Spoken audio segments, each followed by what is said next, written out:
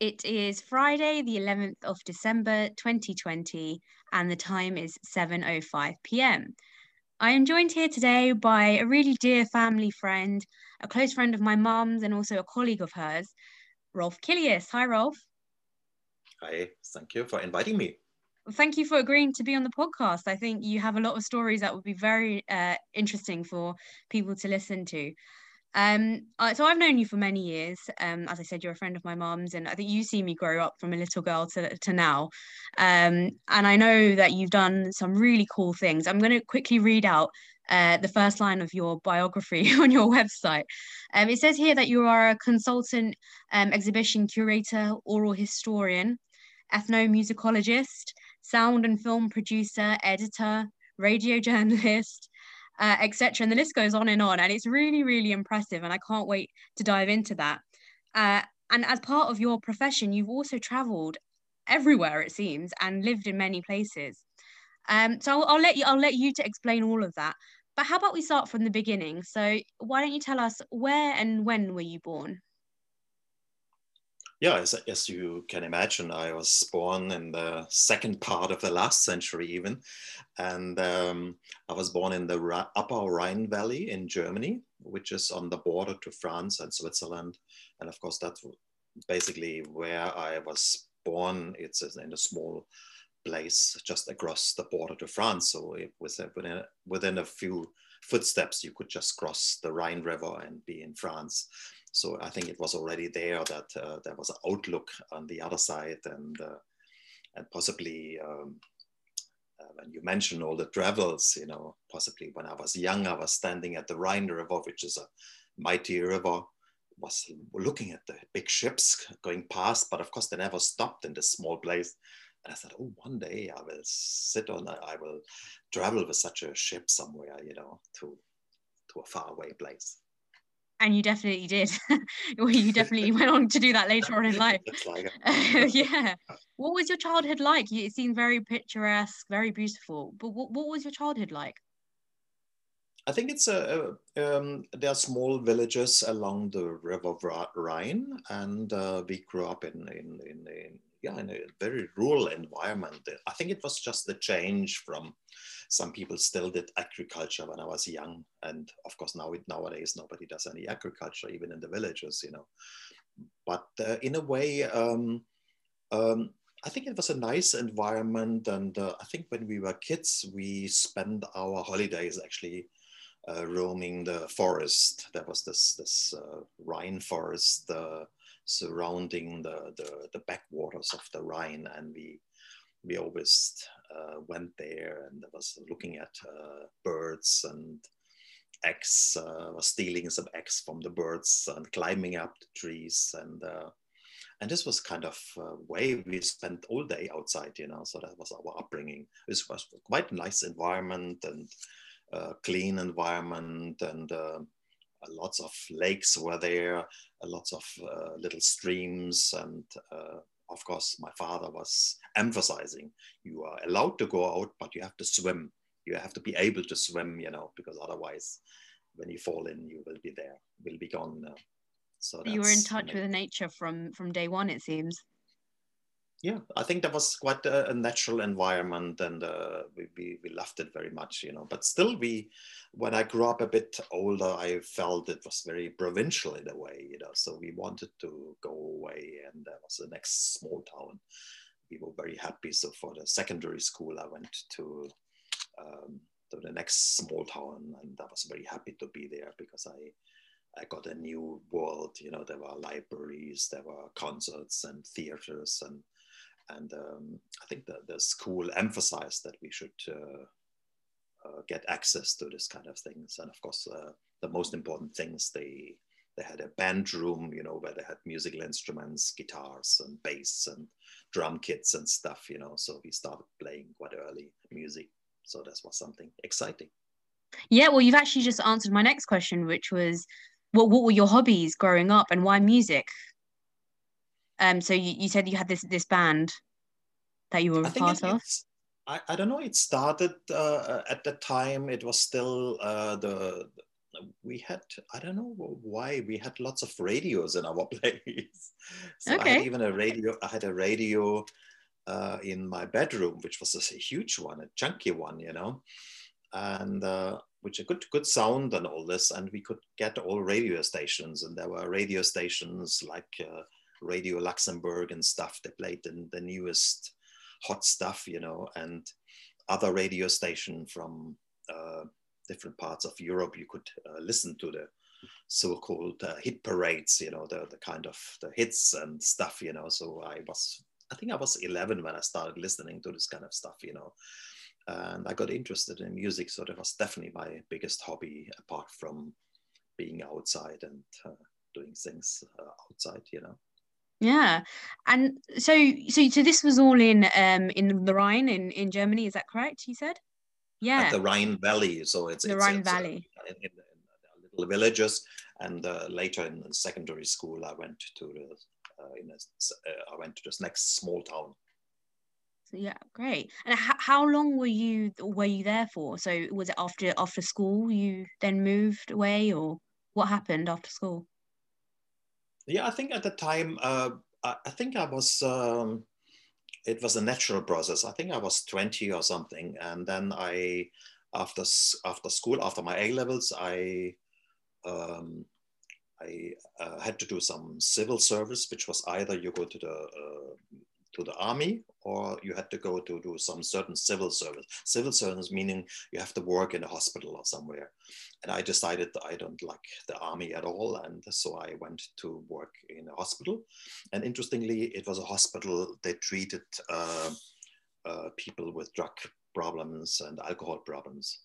And of course, it's interesting when you come as a 20-year-old in such an institution, because you have a chance to experience what it is to be on drugs or on alcohol, because the patients there, they tell you the stories. And so in a way, it was quite an important lecture in life, so what could happen to you if your way in life goes wrong, And I spent about 16 months there, and there was also included accommodation and stuff. So from then onwards, I was, so that was a natural way out from my home place, for my family. And Mm. so I had my own place from then onwards. Yeah, it's life lessons, sort of in your early adulthood.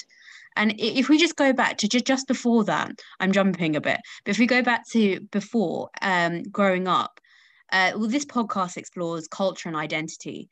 And growing up where you did, how would you define your identity? I don't know. I don't think I have, at the time I thought about something like identity, I think that's not such a thing. I think we had um, there was always a kind of outlook. I think this idea, listening to radio and all this, listening to music, straight away gave me a impact from the outside world, because the bands were basically British bands, very much British bands, and American, but mainly British bands. And in my childhood rooms at the beginning, I put up pictures from pop bands at the time, like the Beatles and the Bee Gees, the Stones, and all, and they were all huge posters, and the whole room was covered in this kind of So that was like your posters. outlook into the world. I think that Yeah. was the way. So I think from then on, maybe I remember I had a very early interest, and I think that my parents also, they had this kind of liberal magazines where you could see what's happening around the world and in different Mm. parts of the countries. And I always like to read this and look at the pictures and stuff like this. So uh, maybe that's when you come from a small place, you want to look outside what is outside. And what about your parents? You touched on them briefly. Were they pushing you to go out there into the world and see what else there is? I think I think my parents generally, they were quite open-minded in a way, but they had not the access I had. We were a kind of new generation, a completely new generation. My parents, they had still this kind of, they were they had still this experience when it was difficult to get things done, you know, economically. It was quite difficult, you know, so that was, it was not after the Second World War, but it was later, you know, but still you could see at the beginning there was a motorbike, and then there was a small car, and then a little bit bigger car, and this kind of stuff.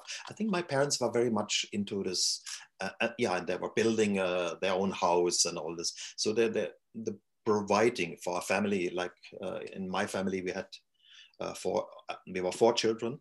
And of course, it was not easy for ordinary people to make a living out of this. So I think their concern was very much to make a living, to look after the children, you know. And we youngsters, we had completely a different world. We were rebellious, you know. We looked into, a little bit later when we got older, we looked into politics, left-wing politics, and were critical about this NATO, or about the army and stuff like this. And also we lived in a very beautiful area, and something interesting happened at that time, maybe early 70s. They wanted to put up a nuclear power station in the Rhine Valley. Of course, they said it's for the energy we need, you know, but of course, already there it was clear we don't need that much energy, you know. So how can we destroy such a beautiful area, which is also a huge wine growing area, agricultural area? And somehow, even as children, we already got engaged in this anti-nuclear power station movement, which was there. So that means we went to places which were designated to be for a nuclear power station to be built, and then we just occupied the space, you know. So there was one space. When I was still in school, there was one place just opposite on the other side of the Rhine in France, in Alsace, and they wanted to put a nuclear power station just there, you know. And then all the villages, the French villages and the German villages, they decided that we do a night wake. So every night a different village is responsible to be there, and that nobody can start with the construction.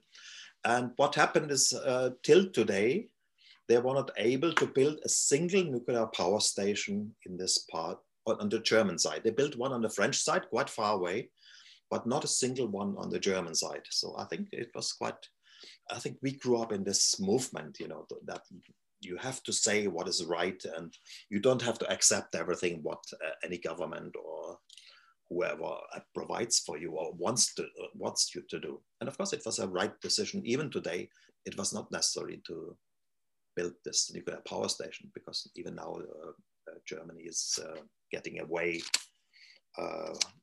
that they want to go away altogether from nuclear power station because they are too dangerous. So it seems like you've had this sense of community spirit, community protest against standing up for what is right from early on. Is that how you would describe your neighborhood, a community feel? I think this was definitely something what gave me identity to live in the area there, you know. So when you grew up a little bit later, maybe that's the answer to your question. So I think I got an identity. We belong to this community in a way, although we were young and we had a different way of life. But I think through this anti-nuclear movement, I think we had this identity. We can do something. We belong together. We have to voice our opinion, you know. And at the same time, to make a change, yes. And at the same time, when we stayed at these places in the night, so we stayed all night, and of course, most of the night we were just sitting there, and the other villagers, they brought us some food, and we were playing guitars and singing songs, and there was a whole movement, you know. And I think that's maybe that was my identity apart from being interested in music. And so how old were you when all of this went down? I think I was 15, 16, something like this, 17. Okay, a teen. And then, period. Yeah. And then you said you then moved you had to do some civil service. Is that correct? Mm. Yeah. And then what happened after that? Yeah, I don't know. I was a little bit. I had a possibility. I could study geography and history, which I possibly should have done at the time. But I was a bit tired of school, and I've when you are in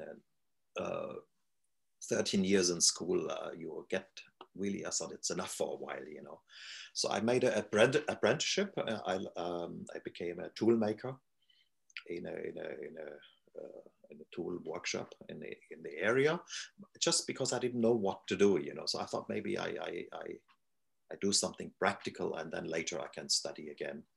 And then later of course, I studied again, but maybe not geography and history as I should have done. But um, that was sometimes it's like this. So you never do the thing what is actually right. Maybe there's some detours in life. Yeah, I never knew that about you. Can you still create tools? Not create tools. You work with with lathe machines and mills and stuff like this. So it's just I because I had my A levels. There was the apprenticeship was 3.5 years, and I did it in 2 years. And then I left because I didn't. The company was not very good. So I just left and said, okay, now I do what I wanted to do. And what was that? What did you want to do? I don't know.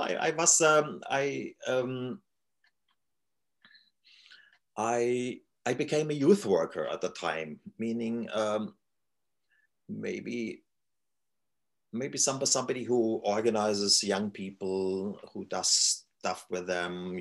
Those we organized some weekends. We did some discussions about things, what are important topics for us, and we went for little holidays and all this kind of stuff. So I went to quite a much bigger city, which is called Stuttgart, which is in the same area, but quite a few hours away, which was a very big city for me. And so maybe I just wanted to go away and see something else. So I was there for a few years. I was doing this, and then of course I thought again, what should I study? And at the time, I think it was IT was very much on vogue, and many of my friends became IT people, programmers, or IT consultants. And I thought, okay, maybe that's a way what I can do after this work with young people. Maybe that's something interesting, and I can also earn my money. And then when I finished my studies in Stuttgart, then I went to work in Basel. Basel is in Switzerland, and started working in a very good company, and had a very good job, and I was very established in a way. And then I had this feeling, I don't know, I was happy with everything, but I felt something else should happen. And then again, I combined my interest in music came back to me.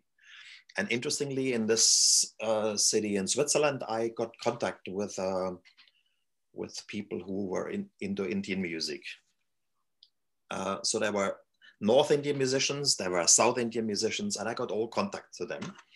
And but up until this point, sorry to cut in, but up until this point, had you been listening to Indian music or had any feel for the culture? Or I think I was once when I was in Stuttgart, I went. There was a concert of Ravi Shankar, of course. Ravi Shankar, everybody knows him. And but I think among my friends, Ravi Shankar or anyway, they didn't know what Ravi Shankar is. It was a kind of synonym for something esoteric. Yeah. Because they had no idea. And I decided, I want to. I know it's fantastic music, so I want to. I don't know. I want to go and experience this. So none of my friends went with me. So I went just on my own for the concert. And of course, it was a fabulous concert. It was, I don't know, 3-4 hours. It was an amazing concert. And I had no idea about Hindustani music at the time. Wow. But And there was just something within you that drew you to this concert. Yeah, I think it's just, I think that often in my life, I just do something what I feel like I have to do, not because all the peers do the same thing, you know. And before I was listening to rock and jazz and all this stuff, you know, but not so much to Indian classical music. So this was my first access to it. And I think also maybe before I came to Basel, oh yeah, that's something very important. I had a break. So there was about 3 months. I had to wait till I can start my work. And I had a little bit money saved. And there was also a big wish in my head once to travel to India. And again, Wow. of course, nobody was there to join me for 3 months. You know, I had 3 months and I wanted to go there for a longer time to experience something proper. So I went again completely on my own, traveled there, had a rucksack and with stuff and Were some you scared? ideas. Were you nervous going all by I was, yourself? but not scared, but I know at the time that was 89. And 89 India was very different from today, you know. But I had a very good Sri Lankan friend, a Tamil friend from Sri Lanka. And he has been in Tamil Nadu and he told me about some contacts and stuff and like this. So I went, basically flew into Chennai, Madras at the time, and traveled all along the coast down to Rameshwaram and then to Kerala, Karnataka, and back to Chennai in 3 months' time. Wow. Uh, Okay, so break it down for me. So you are this German boy who comes from a small village, who loves music, and you land in India. How do you feel? What was it like? I think at the beginning it was a complete culture shock. It was really, I was not prepared for that. So because there was no facilities in that sense, you know, and I came out, I traveled into central Chennai, or central Madras at the time, and arrived there somewhere, and I had no idea how to look for hotels or what is the quality of places. And I was really lost, you know. But anyway, I found something and I went to a restaurant and ate something. I had no idea what to order, you know, even. Yeah. I've never eaten any Indian food before. But so I think it was okay. And then I left the big city and I went to smaller places in Tamil Nadu, which was in a way more difficult because there were not so many places to stay overnight. And the places are really, really not very nice. You know, they were really no comparison what you have today. Of course. Very basic, you know, and lots of cockroaches and stuff running around. All So those nice things. it's not so easy. And I think it was slowly, and I think after 2 weeks I was fine, you know. Then I felt, oh, I really loved the people, and at the beginning it was so difficult because they all came to talk to you, and so you couldn't just sit somewhere in the sand on the coast along the Tamil coast and look into the sunset or something. There was always somebody to talk to you, and in a way it was nice, you know, because the people were very friendly and they overall mostly young people. They wanted to test their English, you know. So that was the Yeah. main purpose So to talk to me. yeah, And of course, I stood out, you know. yeah, of course. We're talking about language. So did you know any of the Indian languages at all, or what languages did you know at that point? No, I think in school I studied English and French, and yeah, that was basically Yeah. it. You know, I had no knowledge about any Indian languages before I arrived in India.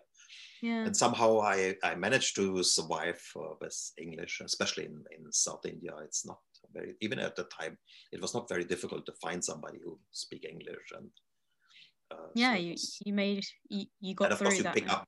you pick up words in Tamil and Malayalam and all this. So I think this was a first introduction. You know, you learn about the different languages. You have the South Indian language group and the North Indian language group, and it was all new to me in a way. You know, I learned very much being there and talking to the people and people explaining me what's happening and all this. Now, I think it's fair to say that after that first trip, you then got sort of addicted to India, shall we say? after that. So why don't you tell us what happened afterwards? I think then as I said, I went to Basel to work in a company, and I think then um, I think I met a musician who was actually in India. I met a musician who was actually Swiss, studying Hindustani music in Chennai. What are the chances? And of course, I didn't understand. He explained me the differences, the music. Actually, he's not in the right area to study Hindustani music, but he had a Hindustani teacher and all this. He was a sitar player. And he gave me some interesting people, so Ali Akbar Khan to listen to, of course, Ravi Shankar. And so I made a list of all these people. And later I tried to find recordings and try to listen to the music. And when I was in Basel, I tried to find out what are the local communities, And there was this student of Ali Akbar Khan, which is Ken Zuckerman, a famous Sarat player. And he had this little Hindustani music circles. And I was introduced to that and sat with the people who were singing Hindustani music. And he was teaching us some basic stuff. And I think that was the first introduction. So you found this sort of small community, and how did the relationship with Indian music, how did it develop from there? Did you learn any Indian instruments yourself? I think at the time I was not in this area. I was about 4 years in Switzerland working there, so I had not enough. We did mainly vocal, So I learned the basic understanding of music, listening to concerts and stuff like that. So that it was not. I didn't have the idea I need to learn an instrument. Maybe of course, I played guitar before and stuff, but I felt maybe it's quite difficult, I remember I once were in a class with Ali Akbar Khan, and he was mainly teaching us vocal. And I think that's the vocal was possible, but I felt didn't feel comfortable to play such a complicated instruments like the sarotes, So anyway, maybe I didn't, but I felt very much interested in different Indian musics. Of course, I realized it's not only Hindustani music. There's also Carnatic music. There are different dances and there are different folk music styles, and of course, there's Bollywood.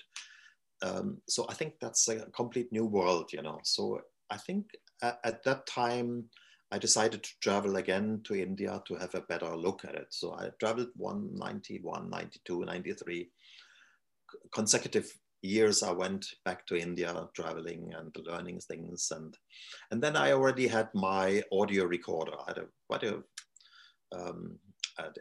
cassette at the time.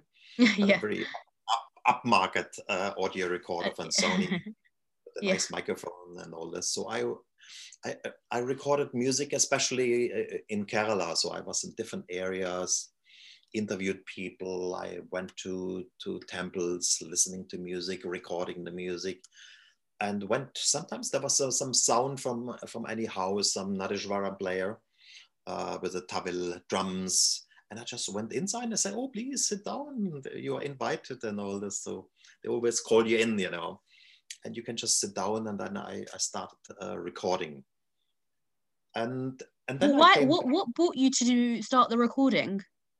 I have no idea. I don't know. I just loved this idea to capture the music and the sounds also. This amazing sounds. It was not as noisy from the traffic at that time as it is today. Even the small towns, they're so noisy nowadays. You don't hear anything anymore. But at the time, you can walk through this middle small towns. You can walk around, and there's the temple bells. Somebody's writing, somebody's reciting some shlokas in Sanskrit, in Tamil. Some people were singing some songs in the temple, and you could on the street you could hear all this. I think the sounds. I was completely vexed by this idea, this Immersed by it. I need to capture it for whatever purpose, Yeah, well, we're all glad that you did. Um, and so you've gone around India. How old were you at this point? In your 20s, 30s? It's in my 30th already, yes. Yeah. Mm. Yeah. And then, so how did you then end up in London, where you currently live? Was it straight from India, or did you go? Did you live anywhere else en No, no, route? no. I was a couple of times in India, just holidays, Hmm. So, and then I came back, and maybe I have to finish the story with the recording. When I came back, that's an important aspect, because I wanted to do something with the recordings. Yeah. So there was a local radio station in Freiburg, which is in the same area in the Upper Rhine Valley, and they did all kinds of stuff, So they were a kind of alternative radio station, which today you have many, but at the time that was the first one in the whole Yeah. region. And I went there and I say, oh, I have this amazing recordings, and oh, can you come around and bring some examples? And I played them lots of stuff, and they say, oh, can you do a radio show? I said, yeah, yes, of course, I can write something. And I went virtually home, and there was the Easter holiday, and I sat down, and I wrote 4 hours of radio shows, four Wow. different areas of in Kerala and Karnataka. So it's 4 different areas where I have been, and describe the area and describe the music, and put in the titles in the center. So I thought we are going to the radio station, and then everything will be nicely produced, what I do nowadays. But it was not like this. They said, when I arrived there with my script and all my recordings, some of them on tape, some of them on records, on CD, mostly on my own tapes. You have to go forward and backward to find the right place and all this. Yeah. And then they said, oh, we do it. I said, what do you mean how we do it? No, we do it live. Oh, so you So weren't expecting that. So we was reading the script, and there was a woman, and I had a one voice for myself in first person, my own experience, and then somebody who's reading the comments. Somehow I got this without any training. I just did it, You just and she was reading this, and of course we were not very good, and she was actually worse than me. I realized later on, and it was my first radio show. And anyway, then we we produced exactly 4 hours, 4 different programs, and it was broadcast straight away. Wow, what an opportunity. And I think at the time, and shortly afterwards, I wanted to go to the real radio station, to the big radio station, which is like the BBC here in London. And I had, of course, I had the cassettes with the program which I did before. And there was one woman, she was interested in Indian music. She listened actually to to this bad radio show I did. And she said, oh, wow, it's badly produced, but it's amazing stuff. I like your way of introducing the different areas through music. And then I got a chance to do a professional radio program. And interestingly, I'm still producing with the same radio station till today. So every year, Wow. 1 or 2 programs. So the same station in Germany, you still Yeah. do that now? Oh, incredible. Maybe my first program was in 91 or 2. Yeah. And I think the last program, when did I do the last? This year. Yeah. The last program. Oh, great. And so at this point, you're a radio DJ by profession, it seems.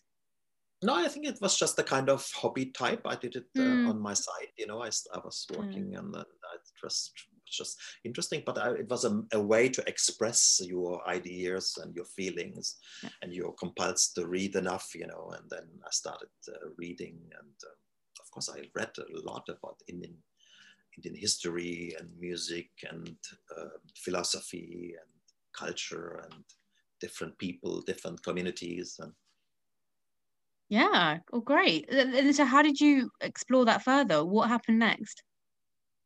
I think that was 94, and at the time, my partner in life and I, somehow we were both interested. We traveled a couple of times to India, We decided we want to stay longer. We have saved a little bit money, and the idea was to go to India, stay maybe a year or two. And then we said, okay, maybe on the way to India, we go to London for 3 months. Maybe that's a good way to get, yeah, it's an interesting city. And I've been there when I was 16 already. Yeah. So I know it's an exciting place in music and culture and stuff like this. So we decided, oh, maybe we stay for 3 months and then then we travel to India from there. So that was the idea. So we had really a big party in the Black Forest, 2 days. We invited all our friends, and then later we decided we travel without any return ticket or something, you know. Wow. It was really like this. It was really like this. We had a rucksack and a suit, whatever, 2 rucksacks and a couple of things, and then we went to London, and that's it. Wow, so you really are this free spirit. That's great. And so you went to London, and then spent 3 months there, and then to India? No, we didn't. So this is where the story turned. In London, it's not so easy to get to know people at the beginning. You know, we knew a single person in London at that time, one. But we had a good start in a way, and somehow after 1 year, suddenly we get started working and all this. And after 1 year, we decided, okay, now it's the time to go to India. Then we went for 1.5 years and lived mainly in the South Indian state of Kerala for 1.5. And then we came back, and the rest is history. Okay, so now tell me about London, and specifically your education in London, because I know you went to SOAS. Is that correct? Yeah. That's the School of Oriental and African Studies in London. What did you study there? Yeah, so when I came back from this 1.5 years staying mainly in Kerala, but not only, but I had to do first I had to earn some money. So I started first, I worked at Citibank because I was an IT professional and there was money there. I needed money urgently after this travel. So I spent a few years working for them. And at the same time, I built up some ideas what I want to do, because I didn't want to work in IT. That was not my aim, but I wanted to do something else. What I wanted to do, it was not clear for me, you know. And then I had some friends, they were already studying at SOAS, and they said, oh, SOAS is maybe a good place for you. And then a very good friend, she is actually Tamil, and she studied at SOAS, just finished a master. He said, you know, you have a basic degree, isn't it? And you have done lots of radio shows and stuff. Can you not study doing a master degree in ethnomusicology? That might be the right thing for you. So I went to SOAS and asked, I was interested in ethnomusicology or anthropology, one or the other. And then I came first to the ethnomusicology department, and then I got a very good impression, and I thought maybe that's a way to study music in the cultural context, which anyway I was interested in, and maybe that's something I could further develop, you know. So I was not mainly thinking about the career, I was thinking about something what I like to do, you know. Your passion. Yeah. So I was never thinking about actually a career out of it, you know. Yeah. But so I went there and did 1 year master in ethnomusicology. Wow, incredible. And then, so this was your hobby, your passion, your real interest. So then how did that become a career? I think maybe the radio. I did all over all the years. I continued doing the radio shows. I recorded music, and of course, when I was in Kerala, I spent months and months and months traveling with temple musicians in Kerala. So I became part of the temple musicians in Kerala. They are very different from Tamil Nadu temple musicians because they belong to the temples and they play in the temples. These are the big orchestras playing Chendamelam and Panchavadyam and all these things. So I became kind of part of them. And whenever they went up in the night for performance, I went up with my microphone, my recorder, and recorded. So I think I have about 200 hours or 300 hours of music. Wow, on a cassette? related to the temple festivals in Yeah. Kerala. So it's Wow. maybe the biggest collection from this early time, meaning the 96, 97. And at SOAS, I had the chance to work on that. So they said, oh, maybe you should look into, maybe you should do your dissertation. And then I decided I want to write a book about it. So I did this dissertation as a short form, and then I wrote a book about Kerala temple music, which was later published in India, and it's still available. So it's a kind of, maybe there was a first account about the temple music of Kerala in a comprehensive way. And everything was already based on what the people told me, the people meaning the musicians. So everything was based on the oral history interviews. At the time, I didn't know the word. Yeah. But it was basically their knowledge, you know, and in the book was actually the knowledge of these people. And of course, I have credited them all. Okay. And I think that started the thing. And then I started producing CDs afterwards and made events and exhibitions and stuff. And slowly, I think it gathered pace. And in 2000, I left Citibank. I had a little bit money saved, and I started. I said, okay, now I start. If I don't have time the whole day, I cannot develop my ideas. You know, you need time to develop things. So I started on a very low level, but it developed over time. Yeah, it definitely developed. And museum exhibitions is something that you do a lot. It's actually how you met my mom as well. Do you want to explain that? Maybe the first exhibition you did with her? I think the major exhibition I was involved with was the exhibition at the Horniman Museum. It was called Utsavam, Music from India. And I was the co-curator with the Horniman curator, Margaret Burley. And I think it was the first Indian musical instrument exhibition in London, and a very comprehensive, and maybe it was the only one on such a high level.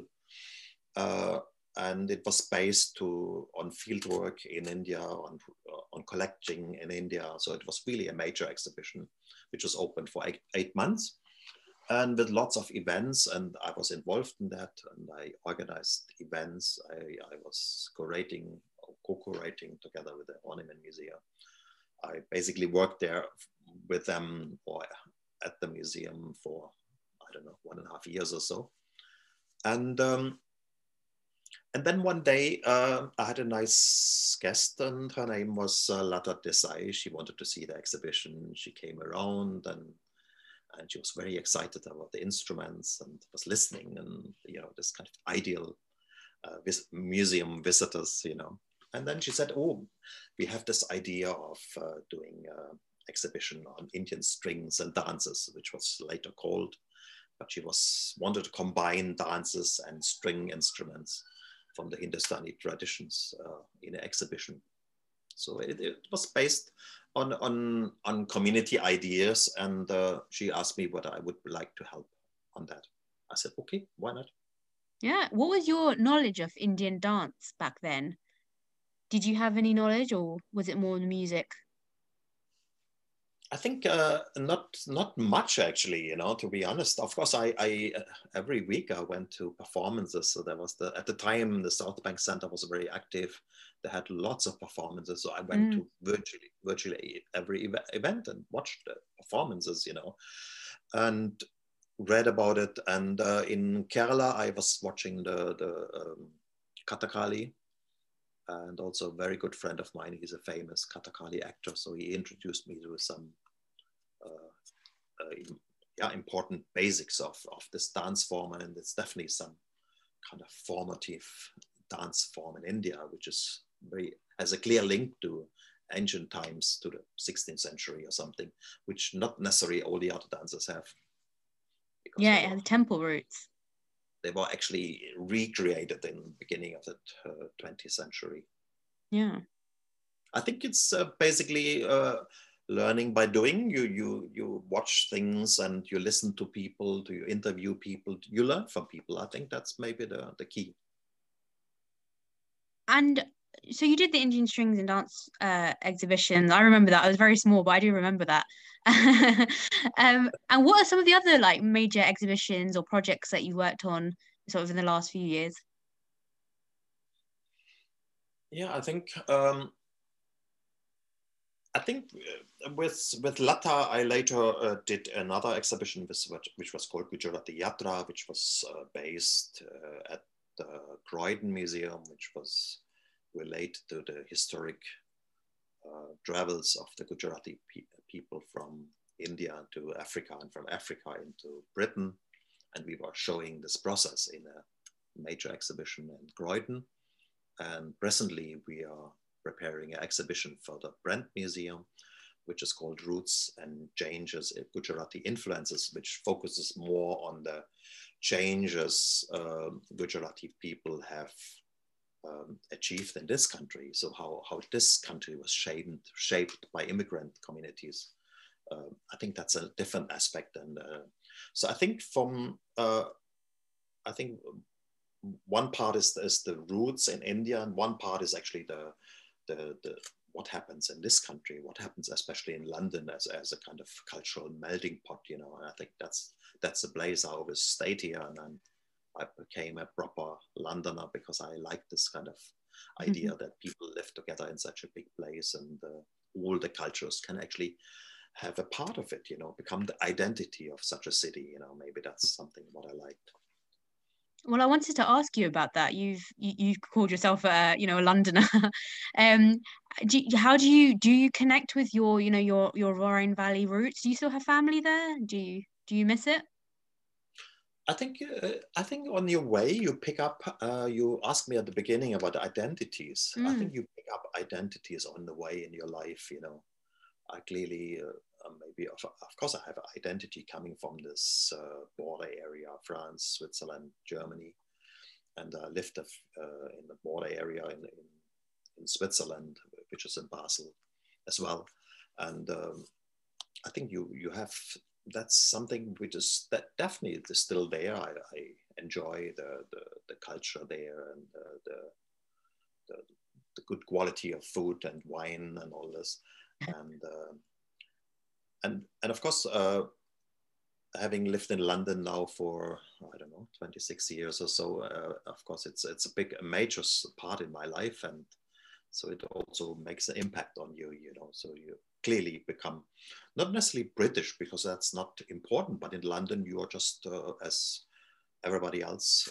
Most people come from somewhere, have a different roots in different places. I think in London everybody's accepted, and I think I always felt that's generally people are welcome here, and I think that's maybe a good example for the world. Definitely. So possibly everywhere people should live together like here, you know. So of course I'm not saying everything is good and everything is easy. Racism is there and all this, but I think generally it works very well here, you know, that people come together, and every community who comes to London enriches the society, brings something new, you know. So that's how I feel, and that's maybe my second identity. And of course the third identity is having this long stays in India and meeting so many people there. That's also something which makes a major impact.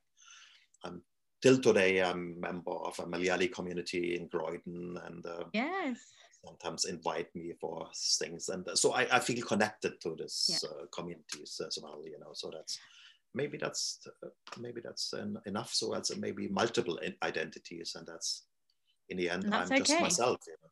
Yeah. What have you adopted anything from the Indian culture, do you feel? in the way that you live your life or your beliefs? I think I think I told you about this early visit. When I was in India for 3 months, I realized, that you have many, many, many different social levels in a society, which I have never seen before. So I have been in the remote areas, in the remote villages in India, and of course, the living style is very different to what we have here in the bigger cities, also this bigger cities in India, but still, I think you understand that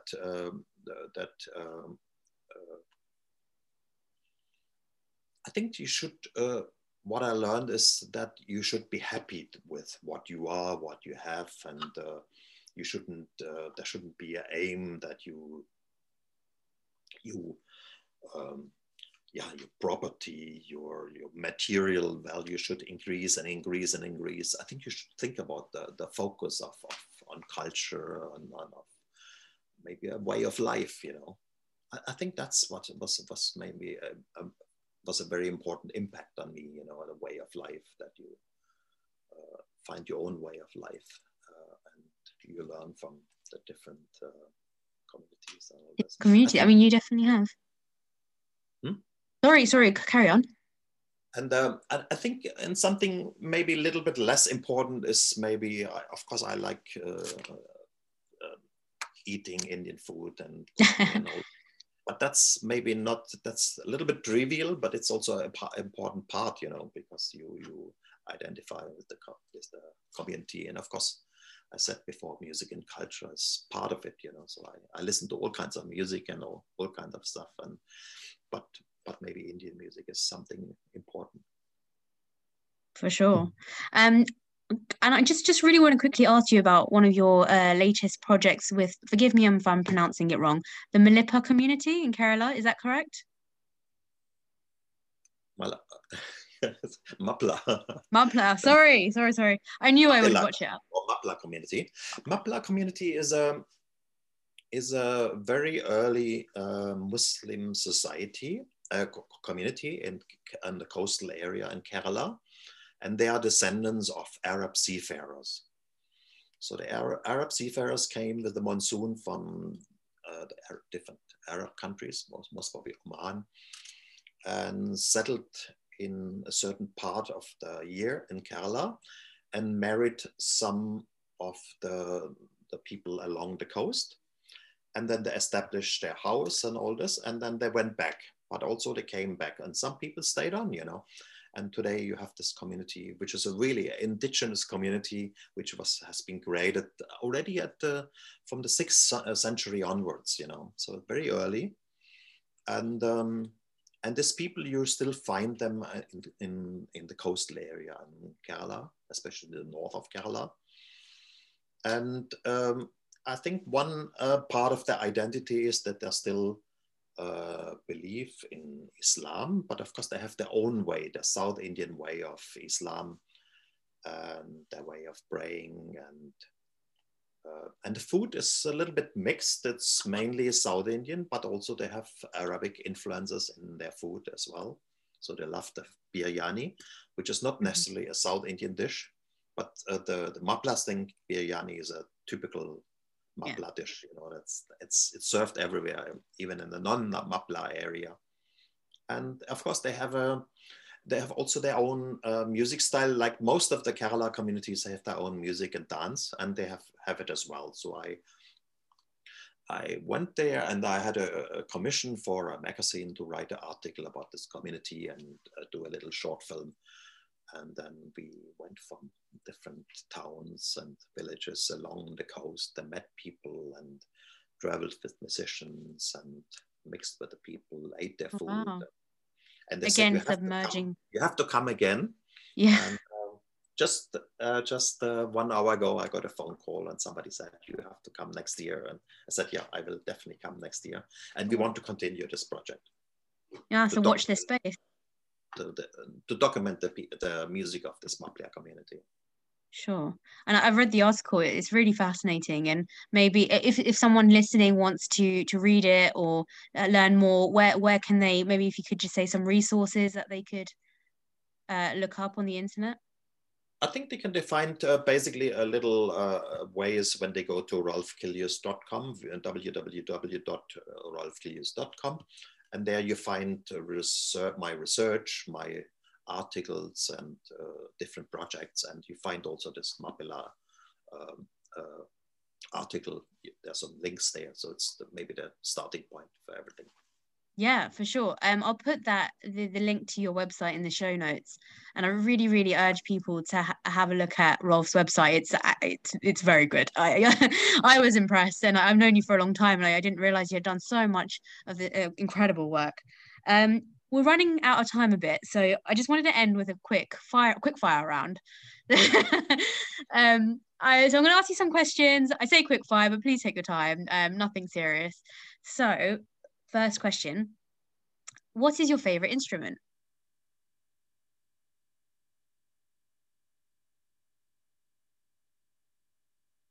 I think I loved very much when I was in Kerala. I loved the Kerala drum Jenda, which is looks like a European marching drum, but played in a very different way, because it gives you a really amazing sound, and it's very used in a very versatile way, and the drummers are regarded as the elite of Kerala musicians.